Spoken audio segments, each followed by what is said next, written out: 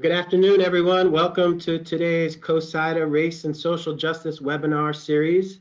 We are pleased to offer this session on critical conversation, the CoSIDA Mailbag, where our panel here will answer some of your questions on diversity, equity, and inclusion in college athletics. We want to take a moment and welcome our presenters. First, I'm delighted to host us today. I'm Jason Fine. I'm Director of Athletics at Bates College up in Maine.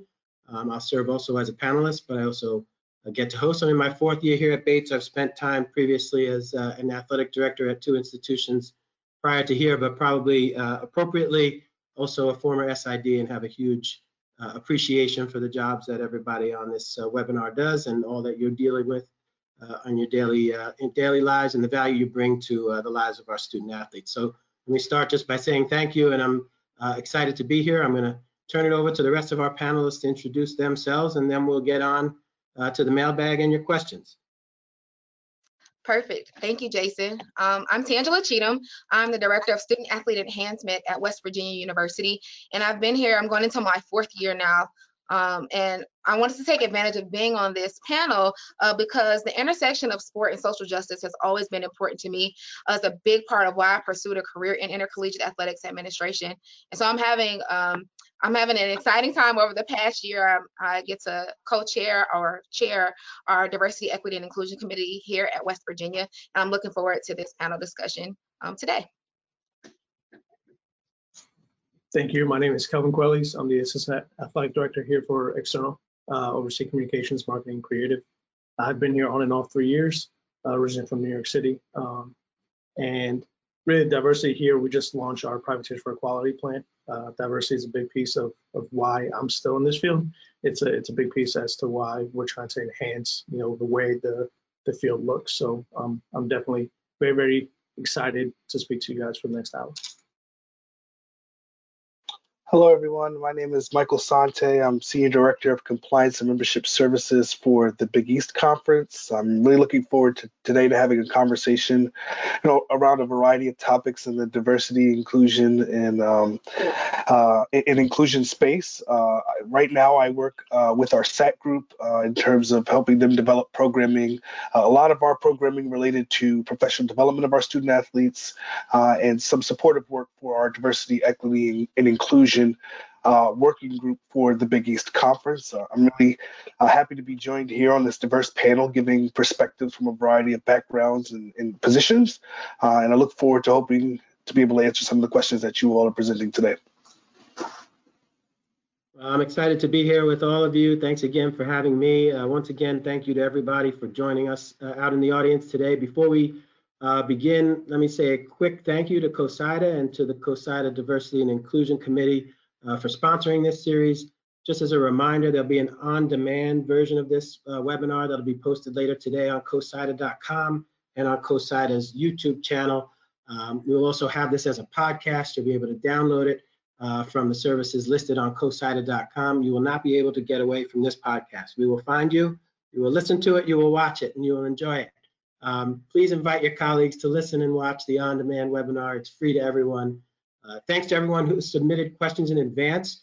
Definitely want to encourage folks to continue to submit any questions you might have. You can place them in the chat box, and your questions will hopefully be addressed throughout the webinar. And the way that we're going to do this is we're going to see what questions have come in, and our great panel is going to jump in, and we're going to try to make this as conversational and as useful as possible for everyone. So I see we do have our first question, which is how do we gain interaction from staff, coaches, and student athletes in the digital world? So anyone like to jump in on this one first?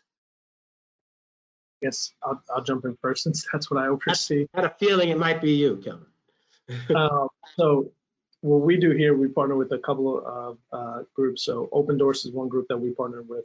And so what we've done, and specifically geared towards diversity and inclusion, with Privateers for Equality, when we designed the t-shirt and we came up with our plan, we sent the graphic to every single student athlete and every coach, anybody that was a part of that group, and it goes out directly on their social media. They can work on the caption, but everybody gets the same image with themselves rather than just a random shirt. And that's allowed us to promote it I think, better, just because the reality is most of our student athletes have more followers on their personal accounts than we do on the team accounts. Yeah, I would agree with finding ways to engage them on social media and making it personal to them. That's one of the ways that we've gained more participation for all of our initiatives, is tagging our student athletes and coaches on things, and then they'll reshare those from their team pages. And then also, if there's an opportunity for messaging to come from like our senior level administration, that also helps with getting some of our student athletes, staff, and coaches involved and kind of engaging publicly on social media. It helps a lot. And I would agree that, and it's interesting in a COVID year, it's actually probably been a little bit easier for us to engage in that digital world with all of our constituencies, because we've been virtual and we haven't had to worry also how are we going to get people out to programming. And it's allowed us to open up a much larger bullpen of speakers and initiatives around diversity and inclusion, around other things as well. That basically was, as simple as finding, who was going to facilitate and how we got folks on a Zoom. So I thought that was interesting from our standpoint this year. Yeah, I mean, I guess to just piggyback off what Jason said, I feel like one of our most impactful programs that we've been putting on this year has been our Conversations for Change. And to Jason's point, it's allowed us to broaden that reach of these type of programs, as well as to solicit speakers from a variety of different places all across the country. I know that some success that we've had has been in introducing our constituents to books and materials and educational documents that are helpful in helping them refine their understanding of this space, not just from a diversity and inclusion standpoint, but also from a social justice space. We did have a program where we did a recap and review of a movie called The Hate You Give, and gave an opportunity for our student athletes to talk about what they noticed in the movie, as well as have some conversational type questions that we presented out to the group. So I think, to Jason's point, this digital world that we live in, this virtual space that we live in, has provided us an opportunity to cast a wider net, not just from participants and attendees, but from professionals that could be of service to our constituents in our variety of stakeholders. It's allowed us also to get a little more creative, frankly, with borrowing ideas from our peers as well, because there's so much out there on social media about programs that other institutions are doing that you can, join in on those and then get some great ideas to bring back to your, virtual campus, so to speak. So I think when it comes to around the areas of diversity, it probably leads us, and I'll hop in and take the next question, and I'm going to take the liberty of combining the next two questions for us because I think they're related, about how do we determine departmental DE&I priorities. And then there's another question right after that about staff and administrators often being overlooked when promoting diversity and inclusion initiatives, and what are ways possibly to highlight them alongside the student athletes and coaches. I'll just speak from our standpoint of what we've done here is, is done the same thing that we've done in other areas that we've tried to explore, which is really be collaborative and try to include as many people as possible in the process. Sometimes you end up duplicating resources and efforts, and things are being done in other areas of campus, and athletics can tend to, retreat into our little bubble. So, I think getting in touch with the other stakeholders, and in our case, that included staff and other administrators, but student athletes, SAC, our coaches, our vice president of equity and inclusion.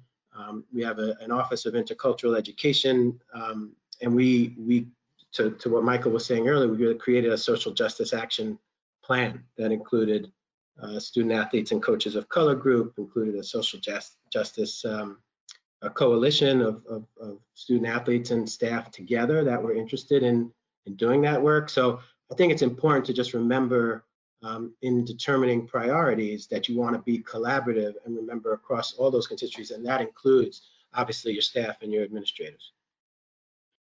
Yeah, I'll jump in next. I definitely also feel like utilizing resources to get feedback from your staff is very helpful.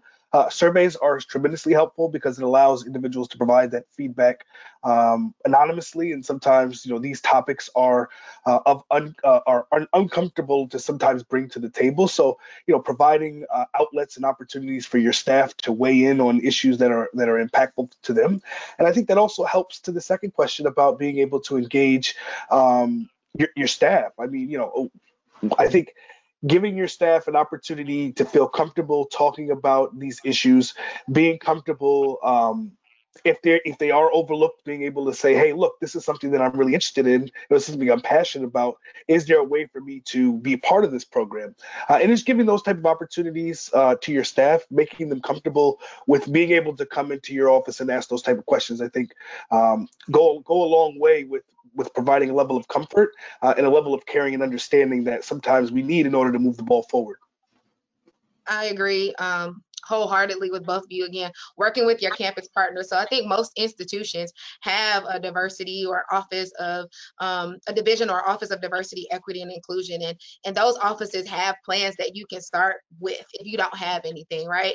And then the next part is to look at what are we already doing. So I think over the last 10 months, especially with everything that kind of started last summer, one thing I noticed that a lot of our institutions or corporations were at different starting points, right? So I think one thing I would not suggest to do is kind of look at what everyone else is doing and just try to model that.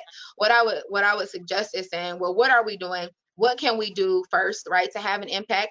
And then what can we do to continue learning so that what we're doing isn't viewed as performative, right? So what are we doing that's going to help us to continue these initiatives, but we have to start somewhere. So I think tapping into those campus partners, those conference office initiatives, and then figuring out what are kind of those low-hanging fruit pieces that we can start with, and then how do we continue growing and developing with that. And I think when you look at that from kind of a top down, then you can get people involved, because you're going to have some coaches that are very passionate about these topics. You're going to have some standout student athletes that are passionate, and then you're going to have your senior administrators that are passionate about that. Also, I would suggest kind of looping in your senior admin on everything that you're doing. Even if you are a senior administrator, getting someone else on board with you. So those are kind of my suggestions for kind of determining departmental needs. And I love surveys. So ask the people, because then when they have buy-in, I think they're more likely to kind of follow through on those things. Yeah, I can't agree with her more. First is assessing what your campus is doing. Obviously for us, and we make no qualms about it, we're a smaller staff. Our executive staff, we have 5 people in the executive staff, 4 are minorities, whether it's Hispanic or African American. So for us, it's been, what can we do currently with the staff that we have? We have aspirational goals with our strategic plan, but what can we do currently with everybody pulling multiple roles, and not add too much more on their plate, but also assess what is most important, because for us, diversity and inclusion is one of our core values. So we need to assess that first. So one of the things that we did was, as everyone on this panel has mentioned, you have to talk to the university side. In large part, the university side already has done something or is planning on doing something.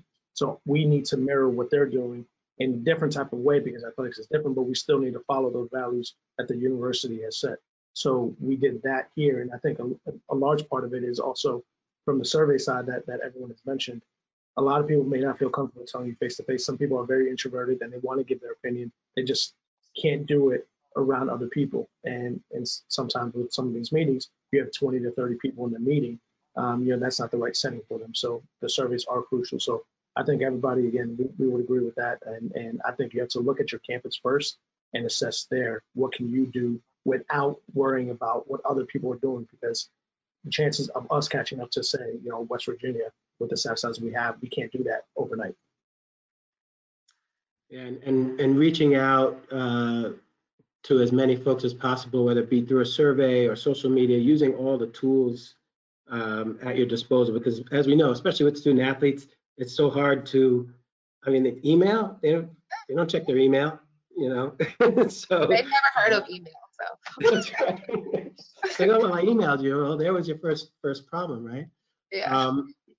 Curious to know from all of you, this question, excuse me, about with Black History Month coming up, this probably would extend to other initiatives as well.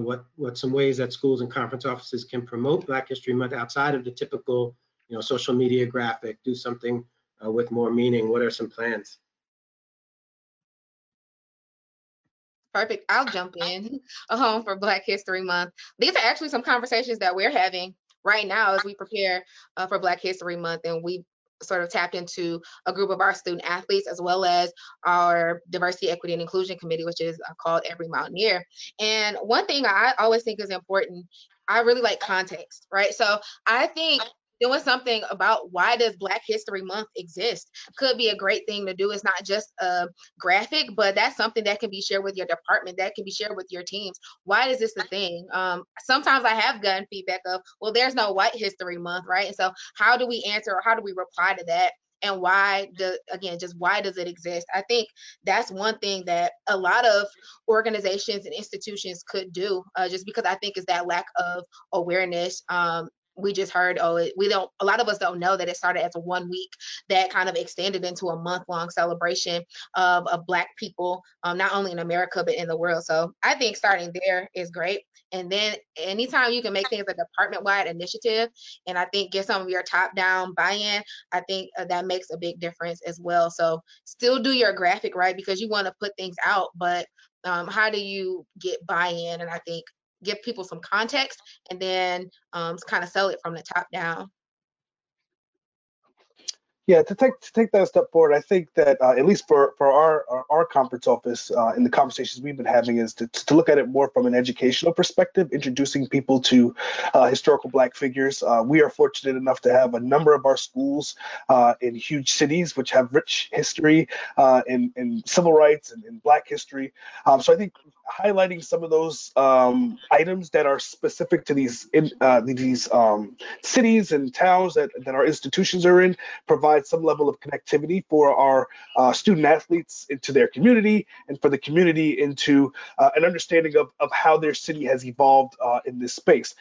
And something that I've definitely thought about the last couple of years has been trying to change this narrative that we can only highlight Black history during a certain month, right? Black history is American history, and American history should be honored throughout the entire year. So I think that while there is a month to focus on this, our goal and our understanding should be we need to be talking about these issues over the course of the year and integrate some of these issues that are related to not just Black history, but women's rights, women's history. I know there's a Hispanic and Latino History Month later on in the year, and looking at highlighting all of these varieties of months to maybe put together some sort of year-long programming, as opposed to hyper-focusing on these items and issues during a particular month. It should be something that we're integrating over the course of the year. So that's, again, not something that Big East conferences talk about, more so Michael's philosophy in that space, and something that I'm trying to communicate to others around me.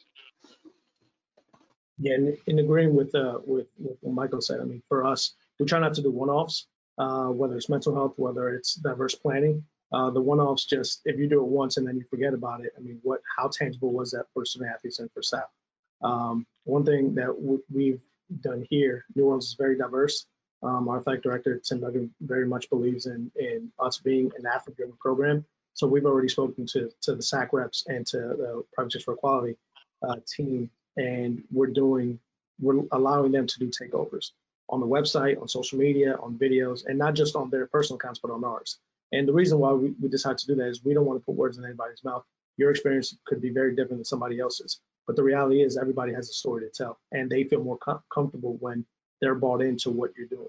Our student athletes, like we just alluded to that earlier, they don't check emails. I send them an IG DM right now, and they'll respond within 2 seconds.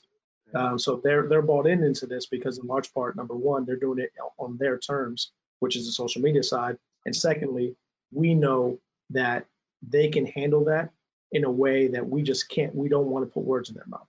So that's what we're doing here. And I think to everyone's point, I think it can't just be something that you can just do once or twice. There has to be a plan going into it, because February is right around the corner. If you decide to plan this January 30th, it's gonna reflect if you just do a graphic and there's nothing tangible with that graphic.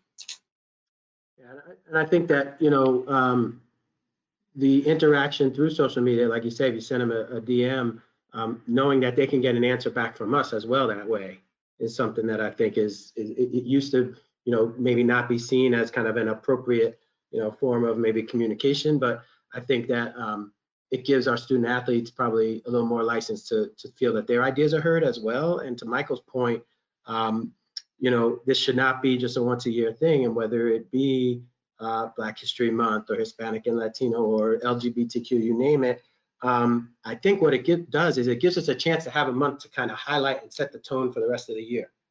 And whether it be something that continues on with your staff or with your student athletes, a book club, an initiative, I think, Michael, you said it's your philosophy, but I really think that should be kind of the way that we look at this, is that this is a way to highlight things, but set the tone, not put it in a drawer like holiday decorations on January 6th.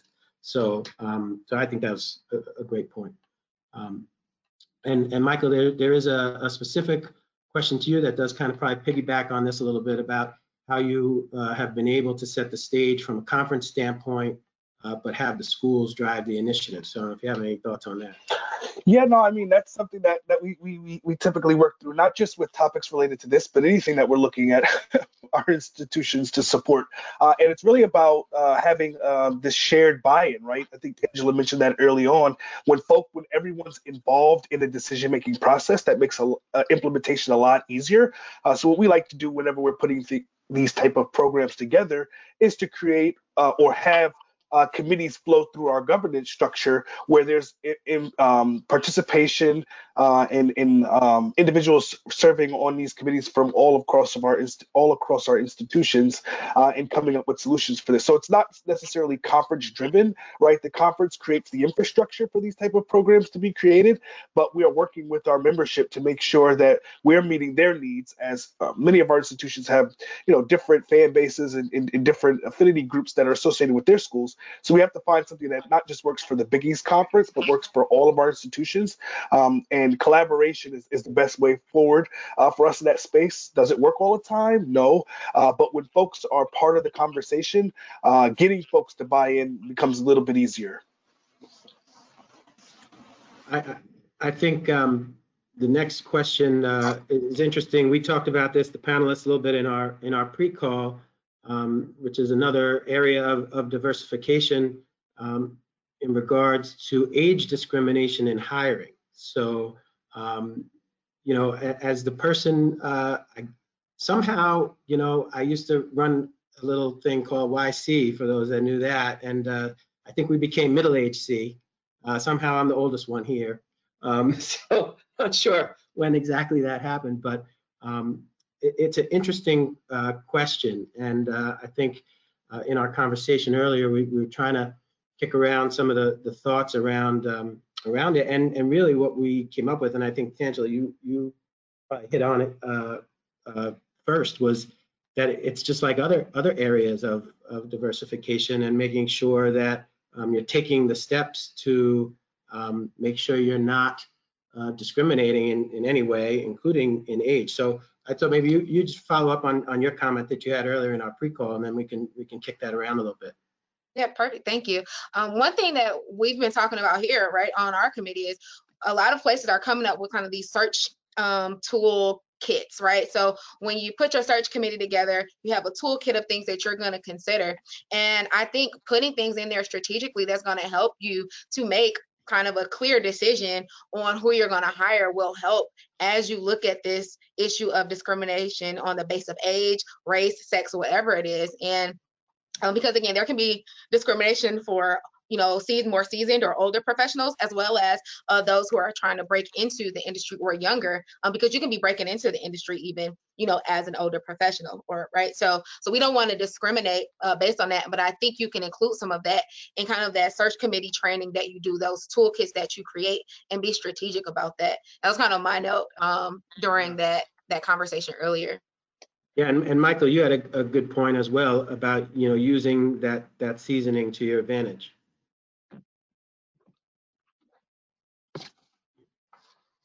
You're muted. Sorry about that. Talking about your knowledge of the organization's history, I think that is something that is a very underrated attribute, is when you have some of that historical knowledge, whether it be around decisions that were made, whether it be around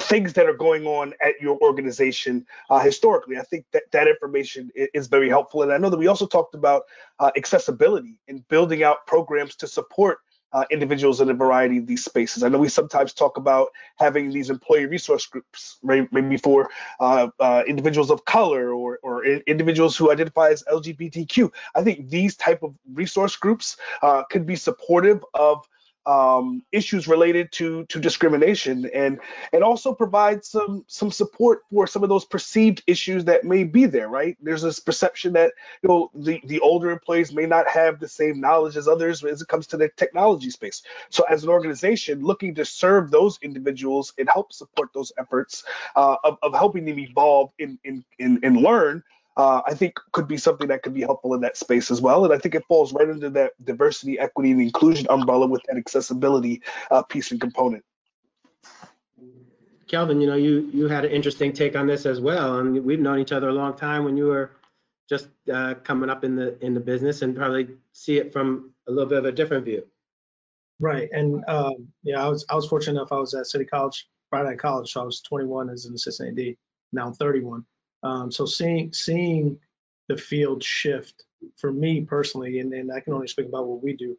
I never look at a year that someone graduated, and obviously, a year can tell you roughly. There are extenuating circumstances, but a year can tell you roughly how old somebody is. But I never look at that. For us, it's more so about, let's look at your work samples and just the communication that we have. Again, for us, it's about fit. It doesn't matter what spectrum you're on. For me, I was, again, now seeing it from the opposite side, it's more so about being accessible, but also understanding where is it that you fit within our athletic department, not just in the communications department, but within our athletic department. Let's say you're older and you don't know social media as well, just as an example, but you're a better writer than anybody that's in there. Are you now the feature story writer and somebody else can handle social media? And that's something that's a good fit, in my opinion, just because you're fitting an area of need and somebody else can pick up your area of weakness. And so for me, more importantly, I think the fact is the age side of it isn't necessarily something that is talked about as much, unfortunately, but it is something that if you become accessible and if you sell yourself, I think more times than not, you'll be able to break into whatever industry you're trying to be. I think you touch on a great point. It's really about flexibility, right? And again, someone may bring great writing skills, may not be the best social media person or whatever it is, but how we look at building our staff, whether it be in AD, whether it be in communications, wherever it be, to try to touch on everyone's passion and what everyone is kind of good at. I think there's always reasons that people don't get jobs, or that people, unfortunately, especially this past year, have lost their jobs. And I think that the perception, to that person is very real. It might be a little different to whoever that hiring manager was or whoever made that decision was. And I don't know which one is necessarily wrong or right, but we've all probably been in that position where I didn't get that job because I was too young. I didn't get that job because I was too old. I didn't get that job because of the color of my skin. I didn't get that job because of whatever thing it was. And if age is a tough thing, I think, in the person who asked the question mentioned hiring practices and the Age Discrimination and Employment Act.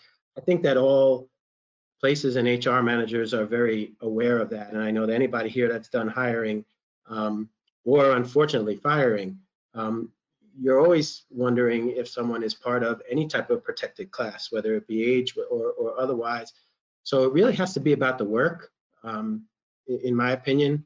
And going back to something that we said earlier, allowing for professional development opportunities, no matter how old someone is, no matter what their perceived deficiency is in the area, to say, are we doing the best we can to give them the best opportunity to be successful? That's what we try to do with our coaching staff. That's what we try to do with our student athletes.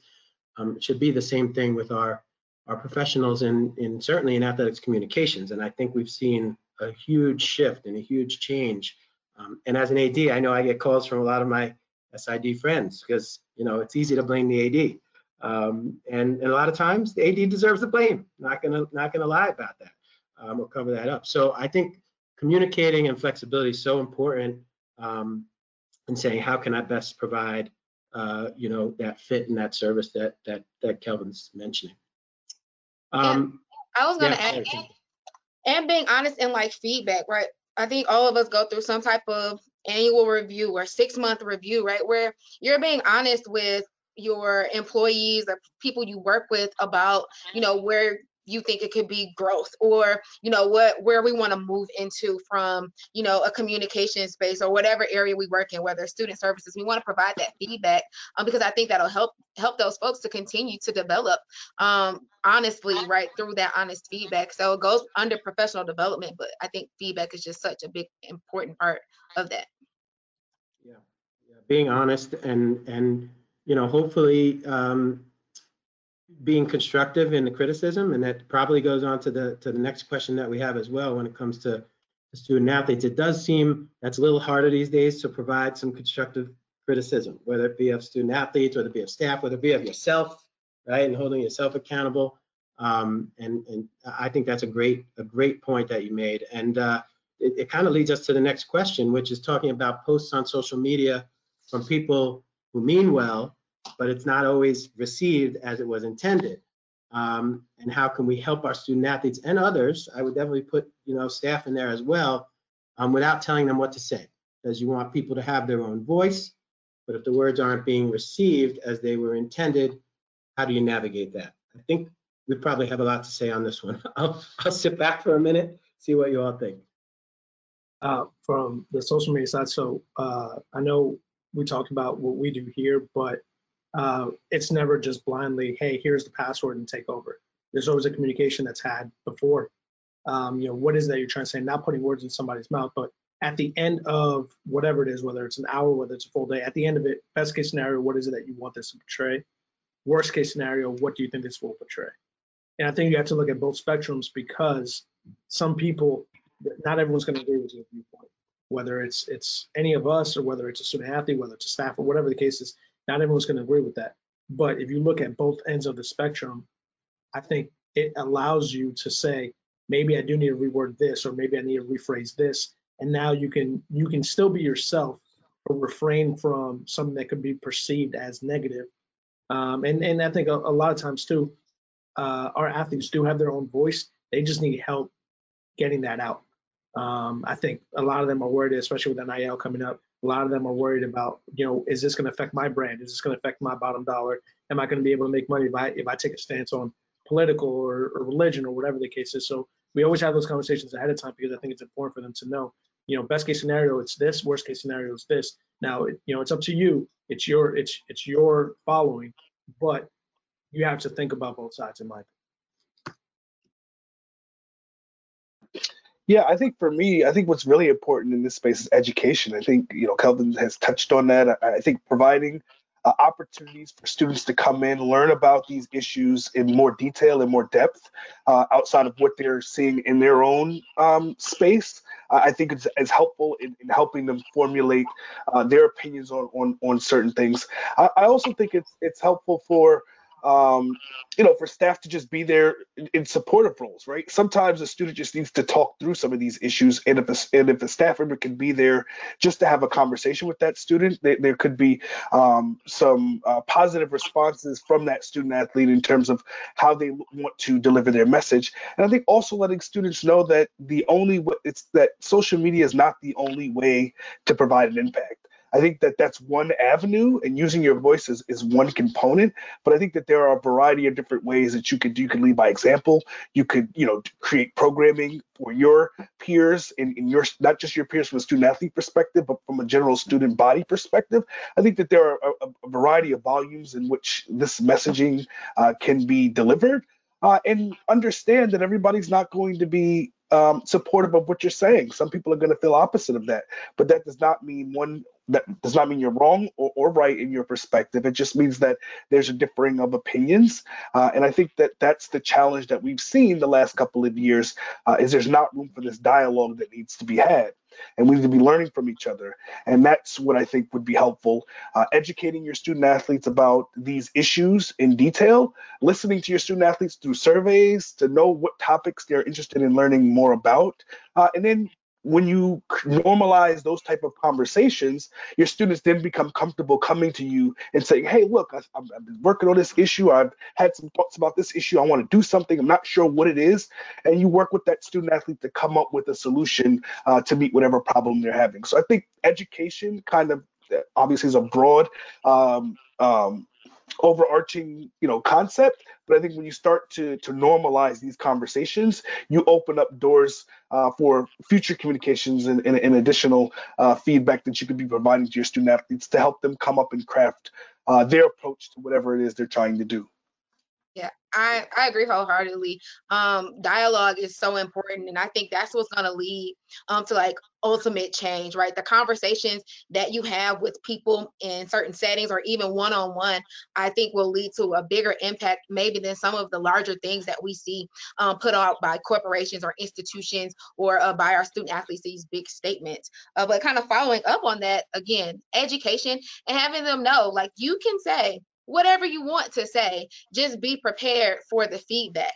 And if you continue educating yourself, I saw a few situations this past fall where, we had some things come out and we received a lot of feedback.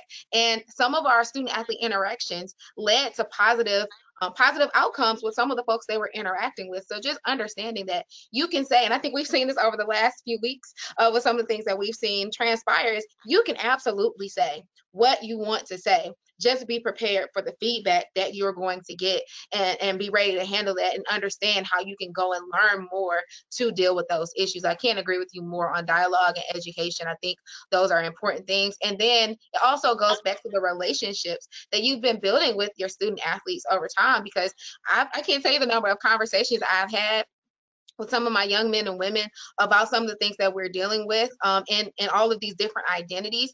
And we're able to talk through some things, and then maybe some way that they would have responded, it'll be a little different now. The message will still be the same, but they'll just navigate it a little differently. So I think relationships, education, and understanding, what's done is going to be done. Just be prepared to handle it. Yeah, so, social media has come so far, almost full circle in a way, and I think that that the interesting thing is, so many folks now think that if it wasn't on social media, it didn't actually happen. Like, it still can happen, even if it's not, you didn't just put it out on your social. And without getting political, this idea that the only way we can do it is to send it out on Twitter to get your message out is not true. So, and I think Tangela's point about being prepared for that feedback, and in some cases that blowback that you might get. I think the one thing that I would say, maybe being slightly more old-fashioned, would be just similar to an email that you want to send, or a letter that you want to send. If you're not sure, maybe just take a beat and wait to see, because there are so many good initiatives, as Michael said, that you can put forth. Sometimes the intent is there, but you got to think about the impact of the words and the things that we're putting out there as well, which I think probably leads us well into this next question, which is a meaty one about how important it is for colleagues to be able to have a healthy discussion on topics that might be a little more heated, maybe a little more controversial, maybe a little more touchy. Especially when it comes to the use of certain words that can be taken the wrong way. I'm not sure specifically about what words the question asker is asking us about, but I think that this is something that certainly this year, if you weren't having difficult conversations around race, around politics, around any number of topics, you're having them this year, right? And whether you're doing it with your kids, whether you're doing it with your family, whether you're doing it online, or whether you're doing it with your staff. Yeah, we have to be having these conversations. It's the only way that we move forward, in my opinion, towards change, but also towards making this healthy discourse that I think Michael kind of alluded to a little bit before, that you can have you can have two sides of an argument, you can have three sides of an argument, you can hash that stuff out. But I think what we've lost over the last couple of years here is just some of that basic respect for others' opinions that could be different than yours. Just because you think it's right and I think it's wrong doesn't mean that neither one of us are right or wrong. But to have those conversations right now, I think is so important.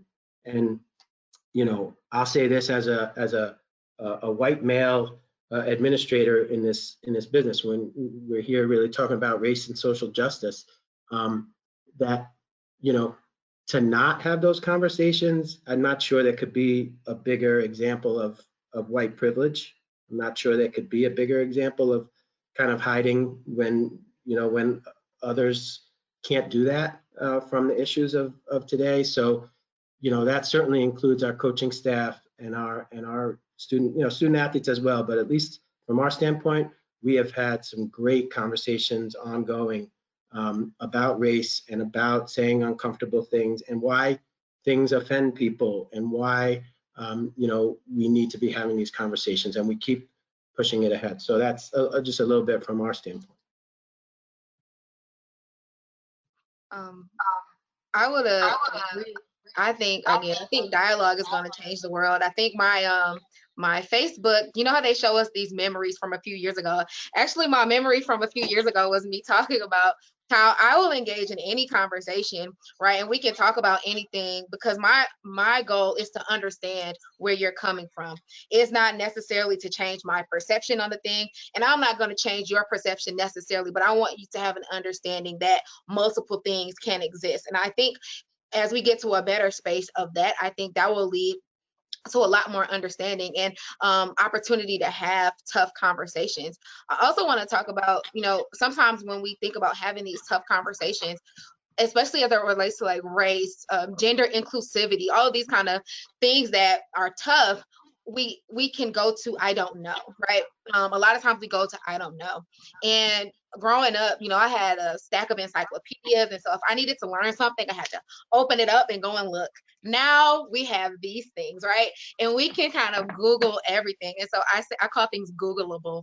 But there are a lot of people who have done a lot of research and put a lot of work into understanding or explaining why certain things are okay or why certain things aren't okay. And so I think when you go and approach these conversations, if you've done some background work, that'll help you engage in that conversation and not necessarily come up as defensive or working to offend someone. So like you said, Jason, I think looking at, going beyond I don't know, and then being willing to look at your identities and figure out how you can engage in a constructive conversation about that topic is what you can do to, kind of progress and understand differences in why you can or can't do something. Yeah, I think you're spot on, Tangela. And I also feel like, part of the challenge with these conversations is this inherent bias that we arrive at these conversations with, right? We all come from different backgrounds, different experiences, different skin colors, genders. There are a variety of different things that influence our ability to see the world, and we need to understand that we all arrive at the table with that. And when we have that understanding about us arriving from different points in life, I think that makes for a more understandable conversation. I think that makes for a more genuine and authentic conversation. And I think that's where you have the breakthroughs, when folks feel like they can be genuine and authentic with you, obviously within respect terms. But I think that having the understanding that we're all arriving at this with different lived experiences that are influencing our perceptions, I think is key. And I also think of being able to do this in moderation, right? A lot of times, organizations want to, something happens and they want to hit you with 4, 5, 6 weeks straight of programming. When again, this should be something similar to what I said earlier with Black History Month. This should not be something done in a vacuum. This should be something that we're doing over time, and we're normalizing these conversations so that now when you're talking with a colleague, your colleague might call you and say, hey, look, something just happened. I wanted to check on you. I wanted to let you know that I was thinking about you, and you've now created a dialogue in this conversation that you can have with other colleagues. So I think sometimes we get into the space of we're hyper focused on these issues and we kind of beat them into the ground, and folks then become a little bit less receptive to those conversations. But if we build this into regular and normalized conversations that we're having with our staff, I think that makes for a more impactful delivery of whatever topic that you're talking about. So it's just something to keep in mind, that you're not just trying to drill down on this in a particular moment or in the wake of something happening, but that you're having these conversations consistently throughout the year so that you're developing these relationships and the level of comfort, because I think you want to get to a point as an organization for folks to have these conversations one-on-one, right? It doesn't always have to be in a group setting, that folks feel comfortable enough with their colleagues that they can have a conversation with them about these topics of the day. I think to touch on what Michael said, I think I don't necessarily always think it's pride, but just for sake of argument, I think pride is a tough pill to swallow. And when you have two people on the opposite ends of the spectrum, you might say something that might be defensive to somebody else. So I think the first thing is, if you're ready to have that conversation, I think doing the research, like Tangela said, that way you can go with something tangible, and it's not now you two are just disrespecting each other the entire time, because that's not healthy either.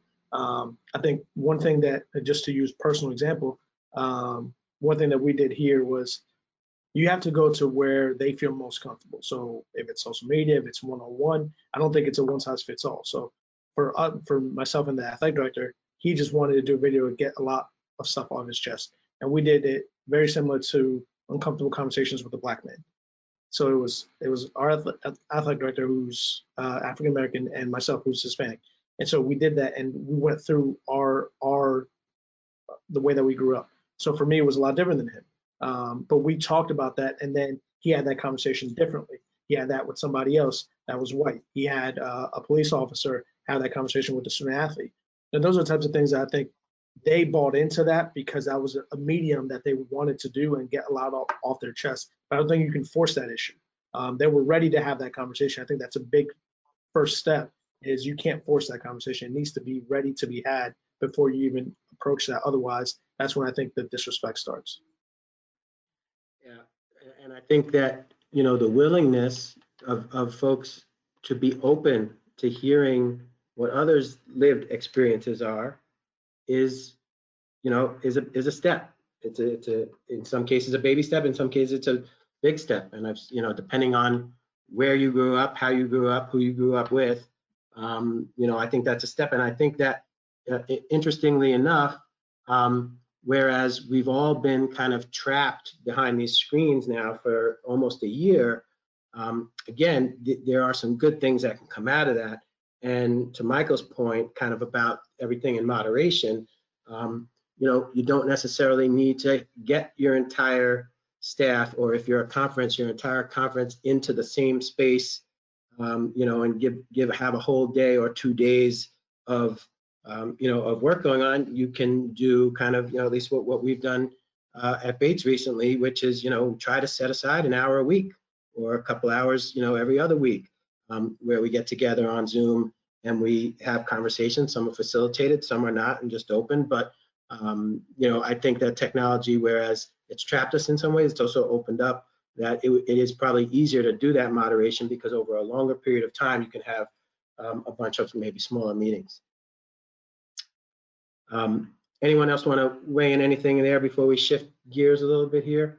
Yeah, I mean, I did want to add something to that. I know that I had mentioned this earlier in terms of our conversations for change, but sometimes having educational materials to facilitate some of these conversations, right? Folks love watching movies.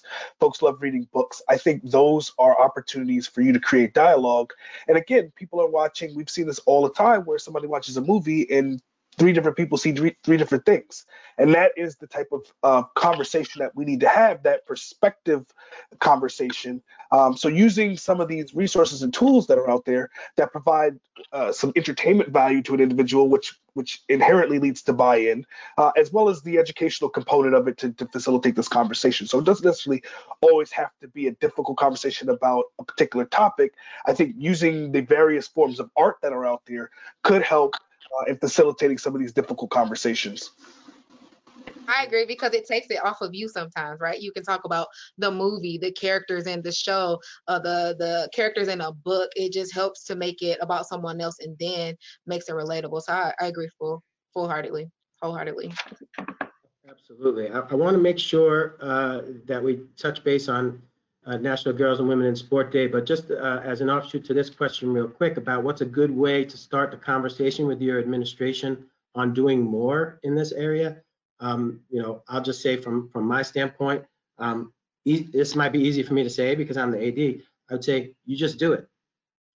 I mean, there's a reason that worked so well for Nike for so long.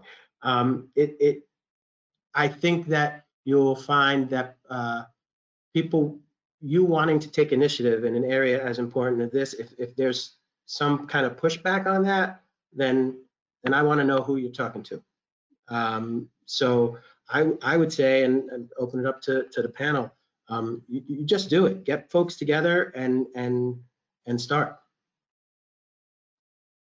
Anybody want to?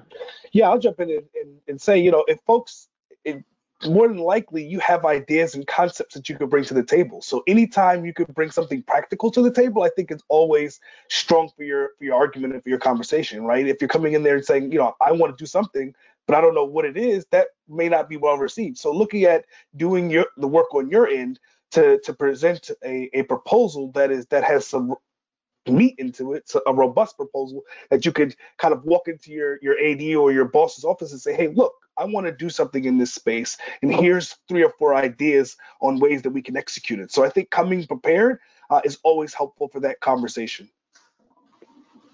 Yeah, and I think when you're bought in, you tend to want to be more involved.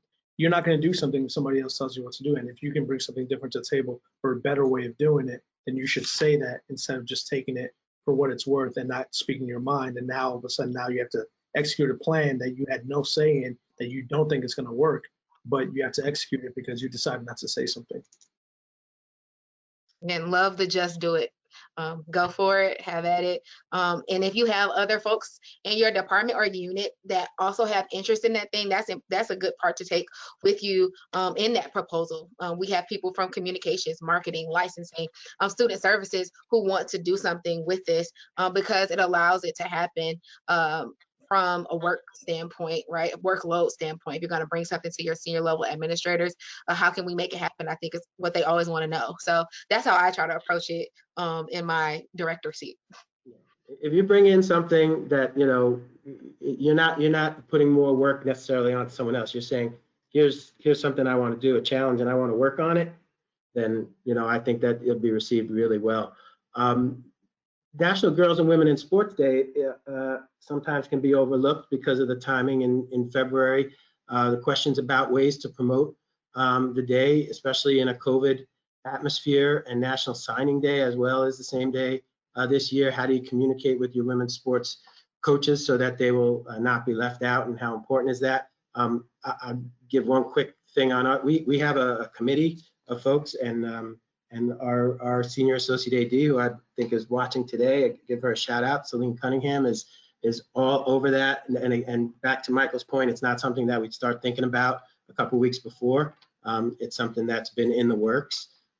So I think getting on things early and knowing what's happening on the calendar, even in a COVID year, is important. And we've got some of our staff and some of our assistant coaches who have been helping out in that. But what are you all thoughts on National Girls and Women in Sport Day and Signing Day?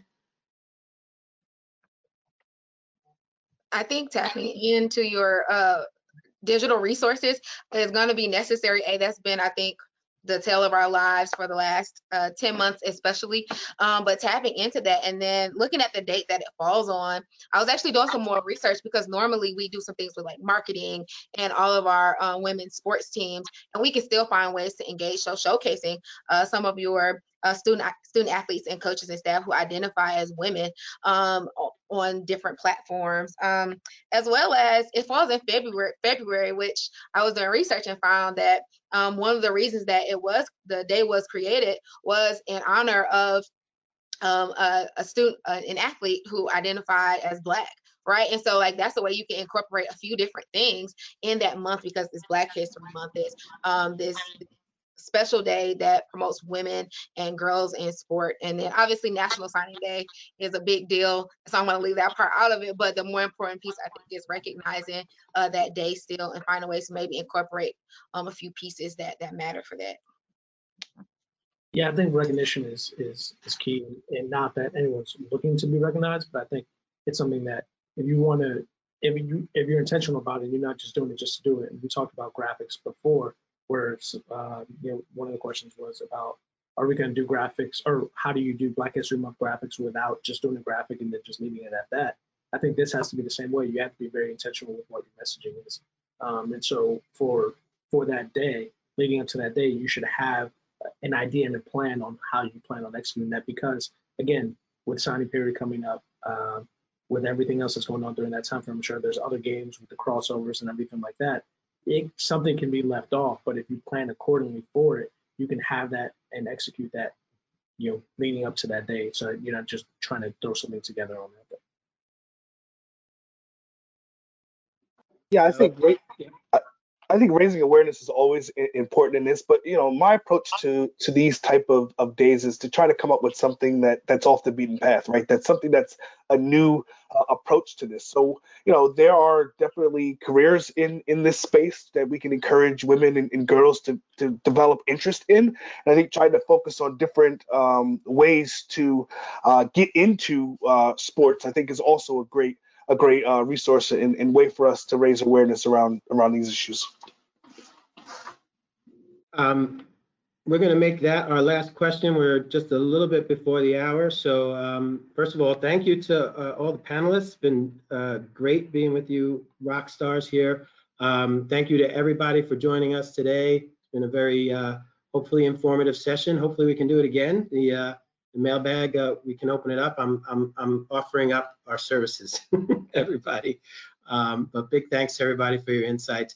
Just a reminder, you can find this webinar on demand later this afternoon on CoSIDA.com, on CoSIDA's YouTube channel, and in podcast format. All the links will be on the CoSIDA.com website. All the on-demand options are free of charge, so feel free to spread those around. And a reminder, there are 2 other January live webinars on tap. This Thursday, January 21st, the Canadian SID group is presenting a Zoom webinar on engaging alumni audiences at 2 p.m. Eastern. On Thursday, January 28th, join the NCAA Media Coordination Statistics staff members as they answer your questions on COVID-19 policies for fall in spring sports and record keeping and statistics. There's something you never thought you'd hear before a year ago. Thank you everybody for joining us. Hope everybody stays well and safe, and that we get back to a little bit more normal here in 2021. So panel, it's been great. Thank you so much for joining me, and we'll see everybody soon. Thank you.